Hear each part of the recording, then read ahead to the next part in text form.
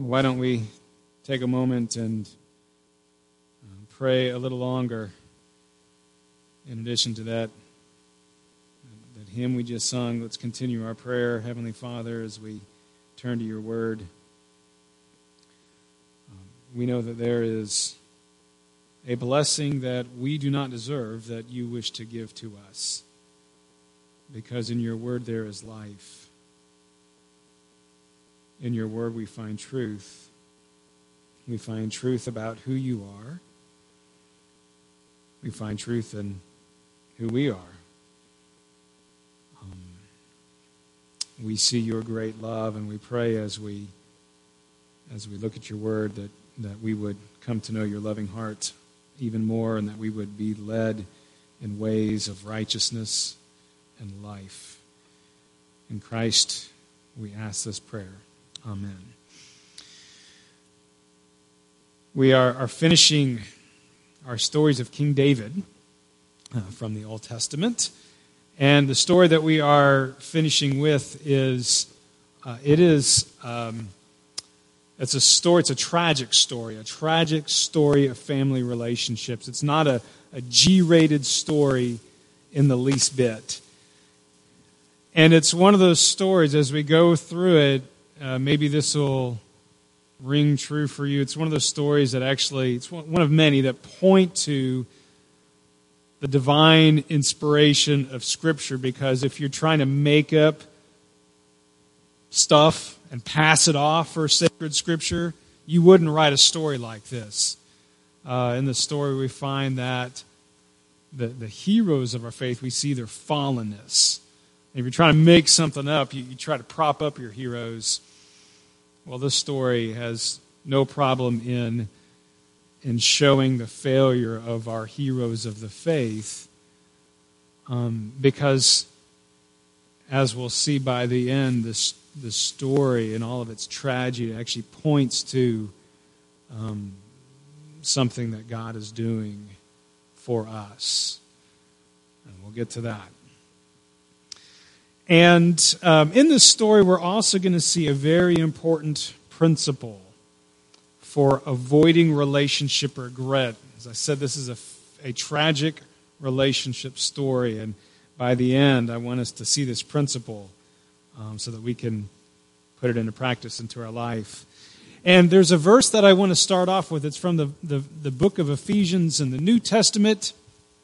And it goes like this: be very careful then how you live, not as unwise, but as wise, making the most of every opportunity.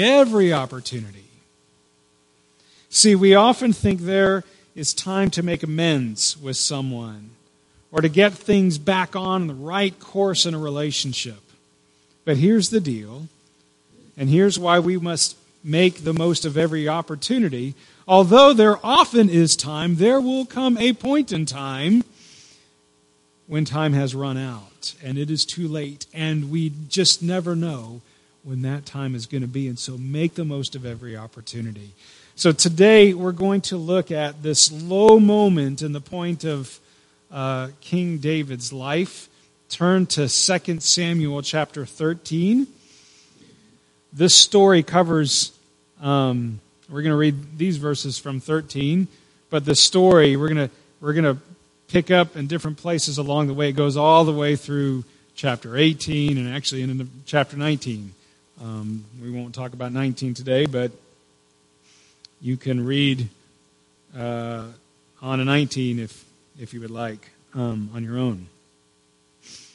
So we're going to start with verses 1 and 2. This story involves David's first and third oldest sons. And we know many names when we think of King David, Goliath or Jonathan or King Saul or Bathsheba. The names that we are going to talk about today may not be as familiar to you. Amnon and Absalom, the names of King David's first and third oldest sons. Starting with verse 1, in the course of time, Amnon, son of David, fell in love with Tamar, the beautiful sister of Absalom, also the son of David, with a different mother than Amnon. And she was a virgin, and it seemed impossible for him to do anything to her. He comes up with a plan. Verse 6. He starts instituting this plan. So Amnon lay down and pretended to be ill. And when the king came to see him, Amnon said to him, I would like my sister Tamar to come and to make special bread in my sight, so I may eat from her hand. David sent word to Tamar at the palace, go to the house of your brother Amnon and prepare some food for him. So Tamar went to the house of her brother Amnon, who was lying down. She took some dough, kneaded it, made the bread in his sight, and baked it. Then she took the pan and served him the bread, but he refused to eat. Send everyone out of here, Amnon said. So everyone left him. Then Amnon said to Tamar, bring the food here into my bedroom, so I may eat from your hand. And Tamar took the bread she had prepared and brought it to her brother Amnon in his bedroom. But when she took it to him to eat, he grabbed her and said, come to bed with me, my sister. No, my brother, she said to him, don't force me. Such a thing should not be done in Israel. Don't do this wicked thing. What about me? Where could I get rid of my disgrace? And what about you? You would be like one of the wicked fools in Israel. Please speak to the king. He will not keep me from being married to you. But he refused to listen to her. And since he was stronger than she, he raped her. Then Amnon hated her with intense hatred. In fact, he hated her more than he had loved her. Amnon said to her, get up and get out. No, she said to him, sending me away would be a greater wrong than what you have already done to me. But he refused to listen to her. He called his personal servant and said, get this woman out of my sight and bolt the door after her. So his servant put her out and bolted the door after her. She was wearing an ornate robe, for this was the kind of garment the virgin daughters of the king wore. Tamar put ashes on her head and tore the ornate robe she was wearing. She put her hands on her head and went away, weeping aloud as she went. Her brother, Absalom, said to her, has that Amnon, your brother, been with you? Be quiet for now, my sister. He is your brother. Don't take this thing to heart. And Tamar lived in her brother Absalom's house, a desolate woman. When King David heard all of this, he was furious. And Absalom never said a word to Amnon, either good nor bad. He hated Amnon because he had disgraced his sister Tamar. And I want to focus on the time sequence that we read in this story. 2 years passed. 2 years passed. And there was no word from Absalom to his brother Amnon. But there's someone else who remains silent in the story as well. And that is David. And when you read through the stories of David, if you've been reading along in the Bible in a year with us, you'll notice that David usually is not shy about commenting on things or speaking, or think of him going to the battlefields and seeing Goliath, and David was quite fine with speaking up about Goliath and wanting to go and fight for Goliath. David was not shy about doing things that put himself in the center of attention, but here David is silent. There's no mention of him saying anything to Absalom or Amnon. And I was thinking about that. Why is that? Well, one reason, there could be many, but one reason is there was another time when David himself looked at a beautiful woman and took for himself that woman who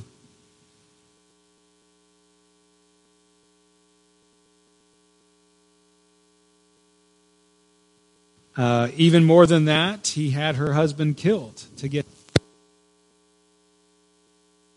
And earlier, I don't know if my microphone's going out. If it does, I'm going to grab.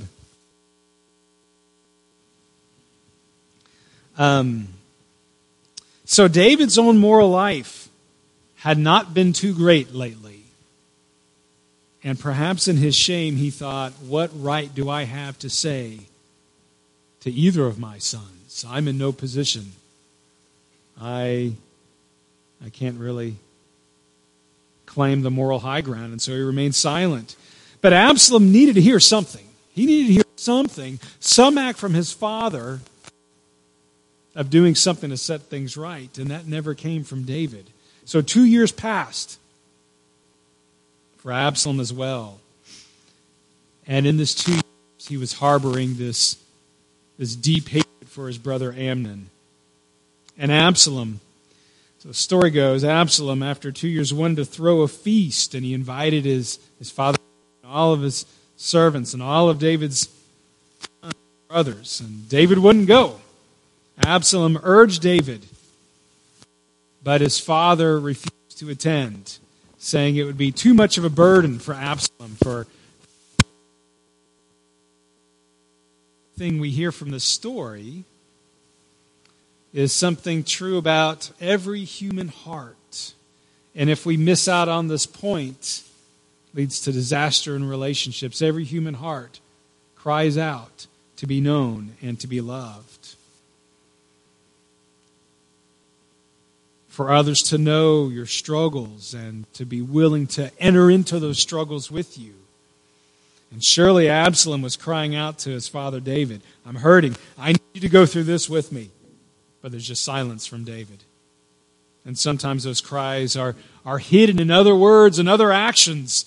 And so we're going to read this continued story and what Absalom does. And behind this action is this cry out for help. David misses out on this. So listen to what Absalom says to David next. Then Absalom said, if you won't go, please let my brother Amnon come with us. The king asked him, why should he go with you? Yeah, good question. Why should Amnon go to the party that you're throwing Absalom? Why might David ask that question? Because David is onto something, isn't he?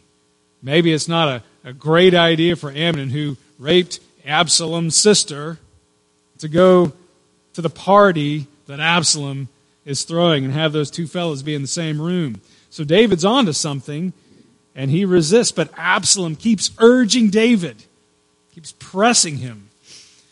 And David gives in to Absalom. And it might have been one of those against my better judgment moments. We've all had an against my better judgment moment. If you've had teenagers, you've experienced against my better judgment moments. And your son or daughter may say, hey, Dad, Mom, so-and-so's having a big party, and I gotta go. Oh, really? Who's going to be there? Everyone's going to be there. Well, is our parents going to be there? I think. I don't know. I'm sure. Sure parents are going to be there. I don't know. I think you ought to pass on this one. That's what you hear from your mom and your dad. Oh, I need to go. Everyone's going to be there. And then there's that, against my better judgment moment. Yeah, okay. Be safe, those against my better judgment moments often work out. But in this case, it does not work out for David. Things did not work out okay this time. What could have been David's worst suspicions were confirmed. So Absalom at this dinner party gets his revenge by having Amnon, his brother, murdered in the presence of all of his brothers. And word gets back to David about what happened. And he wept for many days for his son Amnon. And Absalom, he flees to this city of Geshur. It's on the other side of the Jordan River, up to the northeast. So Absalom, he's getting out of town. And he was there for 3 years. So keep track of the timeline. 2 years since Amnon raped Tamar. 3 years of Absalom being on the run. Look at verse 39 at the end of chapter 13. And King David longed to go to Absalom. He longed to go to his son Absalom in hiding. For he was consoled concerning Amnon's death. But the thing is, David does not go to Absalom. And imagine Absalom in a sense of lostness. He's away as a fugitive. He's gone from his family. His life is in shambles. He's ridden with guilt, perhaps waiting from some contact from his father so he could know, at least I'm not going through this alone. At least my dad knows what's going on, and somehow he's here for me. And day after day passed, no word from David. And his father, David, his heart longed to go to Absalom, but he never went. He never sent word to Absalom. David didn't do anything. Silence for 3 years. And it took outside help, actually, to bring the two together. It was the captain of David's army, a man named Joab. He finally moved David by urging him, you got to get your son back here. And David finally consented. But instead of doing it, he sent Joab to go get Absalom, instead of doing it himself. And so we get to chapter 14, verses 21 through 24. The king said to Joab, very well, I will do it. You go bring back the young man Absalom. So Joab went to Geshur, brought Absalom back to Jerusalem. But the king said he must go to his own house. He must not see my face. Well, what's the point of bringing Absalom back? He must not see my face. So Absalom went to his own house. It did not see the face of the king. Now, neuroscience, we know this from neuroscience. Our brains are hardwired to see another person's face light up in our presence when they see us. I mean, you look at a baby. You have a little baby. And you're smiling at the baby. And what is the baby doing? Averting your gaze? No, the baby is looking right back at you and smiling, because our brains are hardwired to see these gestures of happiness and joy in our face when we see others. Absalom needed to see his father's face, but David refused. And it could be that while he wanted Absalom with him, he could not find the courage to have him come and be forced with this forgiveness moment. And again, David didn't do anything, didn't say anything, and Absalom didn't see the king. And that went on for 2 more years. Absalom and David in Jerusalem together, just never seeing one another. There was this distance between them, this emotional distance, and David didn't do anything. Now, we often use an expression of a person. She is the strong, silent type. Have you heard that? The strong, of course you've heard that. And sometimes that can be true, being the strong, silent type.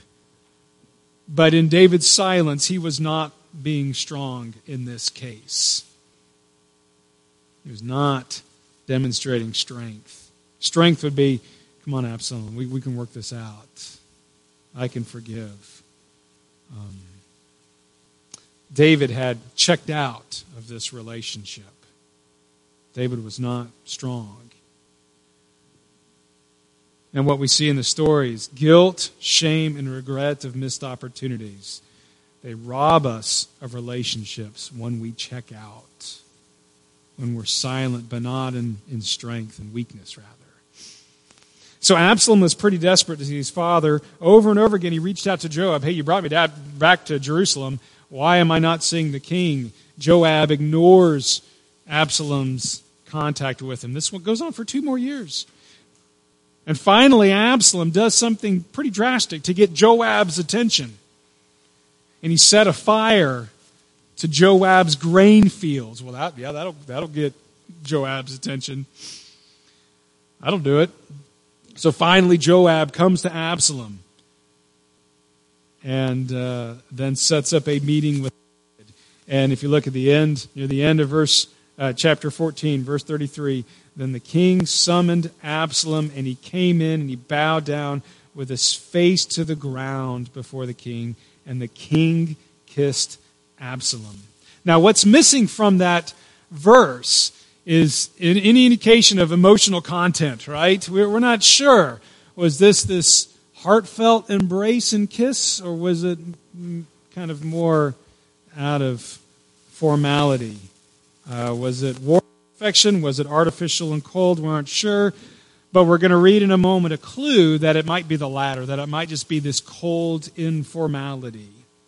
But either way, damage had already been done. The silence and hurt from the past 7 years had taken its toll on Absalom. And he began to scheme against his father David.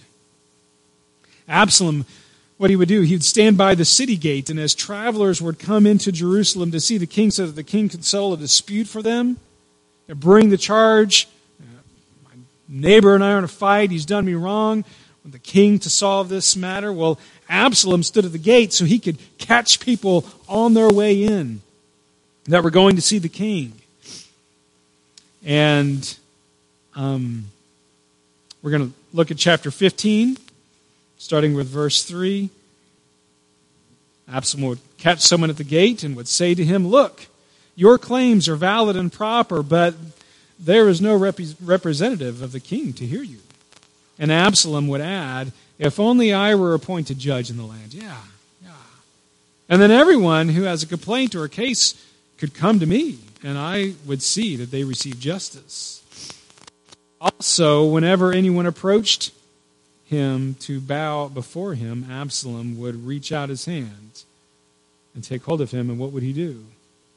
He would kiss him. Not in this warm way, but this kind of this cold formality kind of way. So I think maybe that is how David greeted his son at the end of chapter 14. Verse 6, Absalom behaved in this way toward all the Israelites who came to the king asking for justice, and so he stole the hearts of the people of Israel. And this happened for 4 more years. Now you would think that in 4 years of Absalom doing this, David would have heard about it, probably did, and that David would do something, but David just remained silent. He could have checked in on his son, could have sat him down right then and there, say, "We got to get the train back on the tracks. How are we going to do this, son?" But he just remained silent. And then one day a messenger arrived in Jerusalem to tell David that all Israel had joined Absalom in conspiracy against him.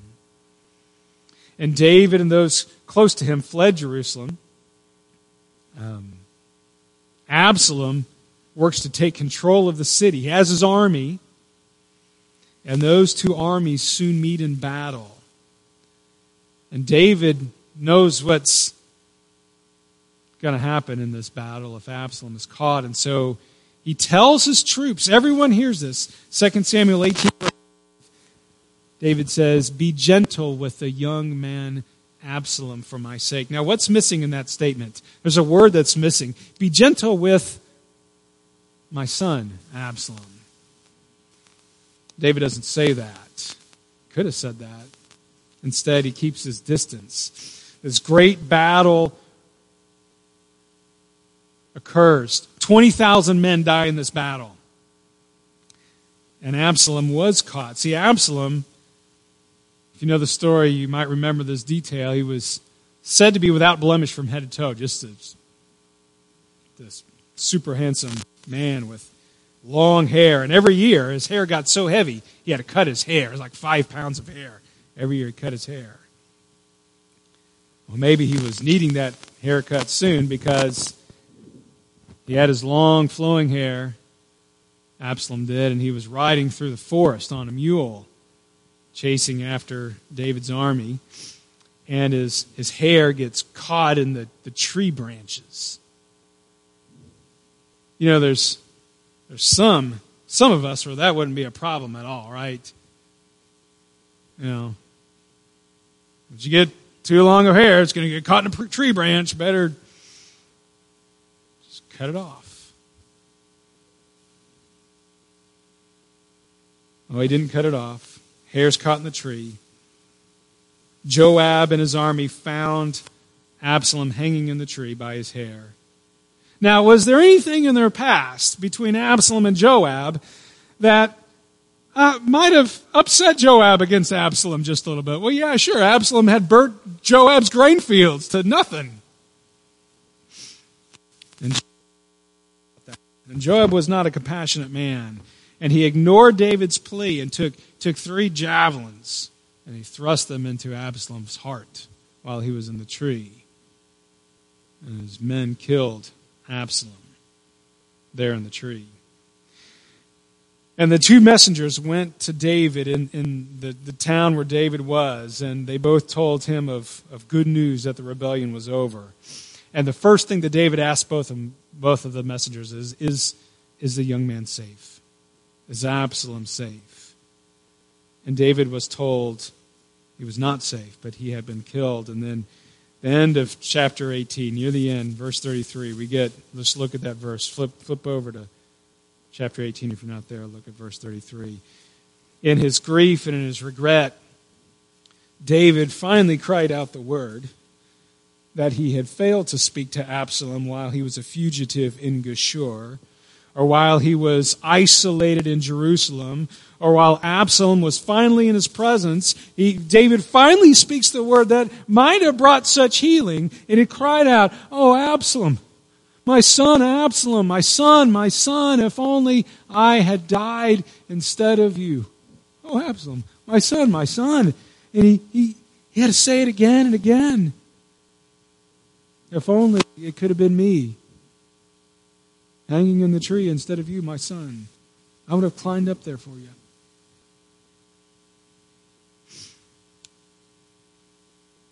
How do we avoid regret in our relationships? Well, what does the story of David and Absalom reveal to us? Well, Hebrews chapter 12 gives us an important word on making every effort. And this is what it says: make every effort to live in peace with everyone and to be holy. Without holiness, no one will see the Lord. See to it. Here's how we make every effort. See to it that no one falls short of the grace of God, and no bitter root grows up to cause trouble and defile many. See, grace, when we show grace in our relationships, grace is the barrier to bitterness growing like a cancer in our relationships. So if you have something to say to someone you love, then say it. If you have amends to make in a relationship, then make amends. Reach out. Build a bridge. Show forgiveness if you have forgiveness to show. Show forgiveness. Or if you have to admit a wrong and seek forgiveness, ask for forgiveness, do it. Make every opportunity by showing grace to others and to yourself, because we never know when those opportunities run out. And listen, showing grace to others, grace to yourself, that doesn't mean give yourself a pass. See, that's not grace. Grace is not just saying, I made some really big blunders. It doesn't matter. No big deal. See, one thing we notice from the story, we have to notice it from the story, actions matter, attitudes matter. When we deal with one another in illegitimate ways, God doesn't remove the consequences all the time. God forgives, yes, He does. God restores, yes, He does. God is an expert at taking a mess and bringing about good purposes through it. But God allows our actions to really count. So grace is not, I'm just going to give myself a pass on that. It's all right. No big deal. No, this is what showing grace is. Grace says, I'm not pulling back from this relationship. I'm not checking out of this relationship because of something you did. Grace offers an alternate ending for us. Instead of increased alienation, grace points us to reconciliation.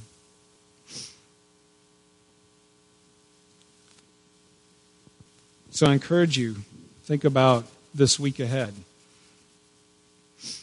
Is there some act this week of checking in instead of checking out that you can make in some relationship?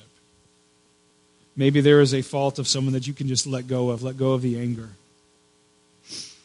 Or maybe it's your own fault, and you are going to push ahead and seek reconciliation in that relationship. See, grace refuses to condemn because of their sin, and sometimes that someone is yourself. Grace refuses to condemn someone because of their sin, and sometimes that someone is yourself. And I wonder if, in his shame, David just remained silent and checked out. But see, we live in a world that has grace as its ultimate example. See, Absalom died in that tree for the sins that he had committed. David wanted to be able to exchange himself for Absalom, but he wasn't able to. But we do have a Savior, Jesus Christ, who did that very thing. Instead of us dying for our sins, Jesus wept over our sins, and he did what David could not do. Jesus died in our place. Jesus said, I will not let you die for your sins. I will die in your place. And Jesus climbed up in that tree. Jesus hung in that tree for us. You see this story, this long story in 2 Samuel about this relationship, multiple relationships, train wreck, because of sin and shortcoming and just a big mess. The story of David wanting to save his son, it points to an ultimate salvation, doesn't it? It points to the story of our Savior looking down on the mess that we've made. It points to this time when Christ would say, I'm going to come down. I'm going to help clean up that mess. And I'm going to die in your place so you won't have to. Oh, that we would see that and be forever changed by the grace that Jesus Christ shows us. Let us pray.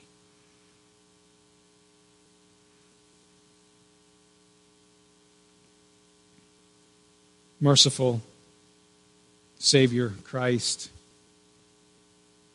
as we read this story, as we think about the tragedy of it, let us not miss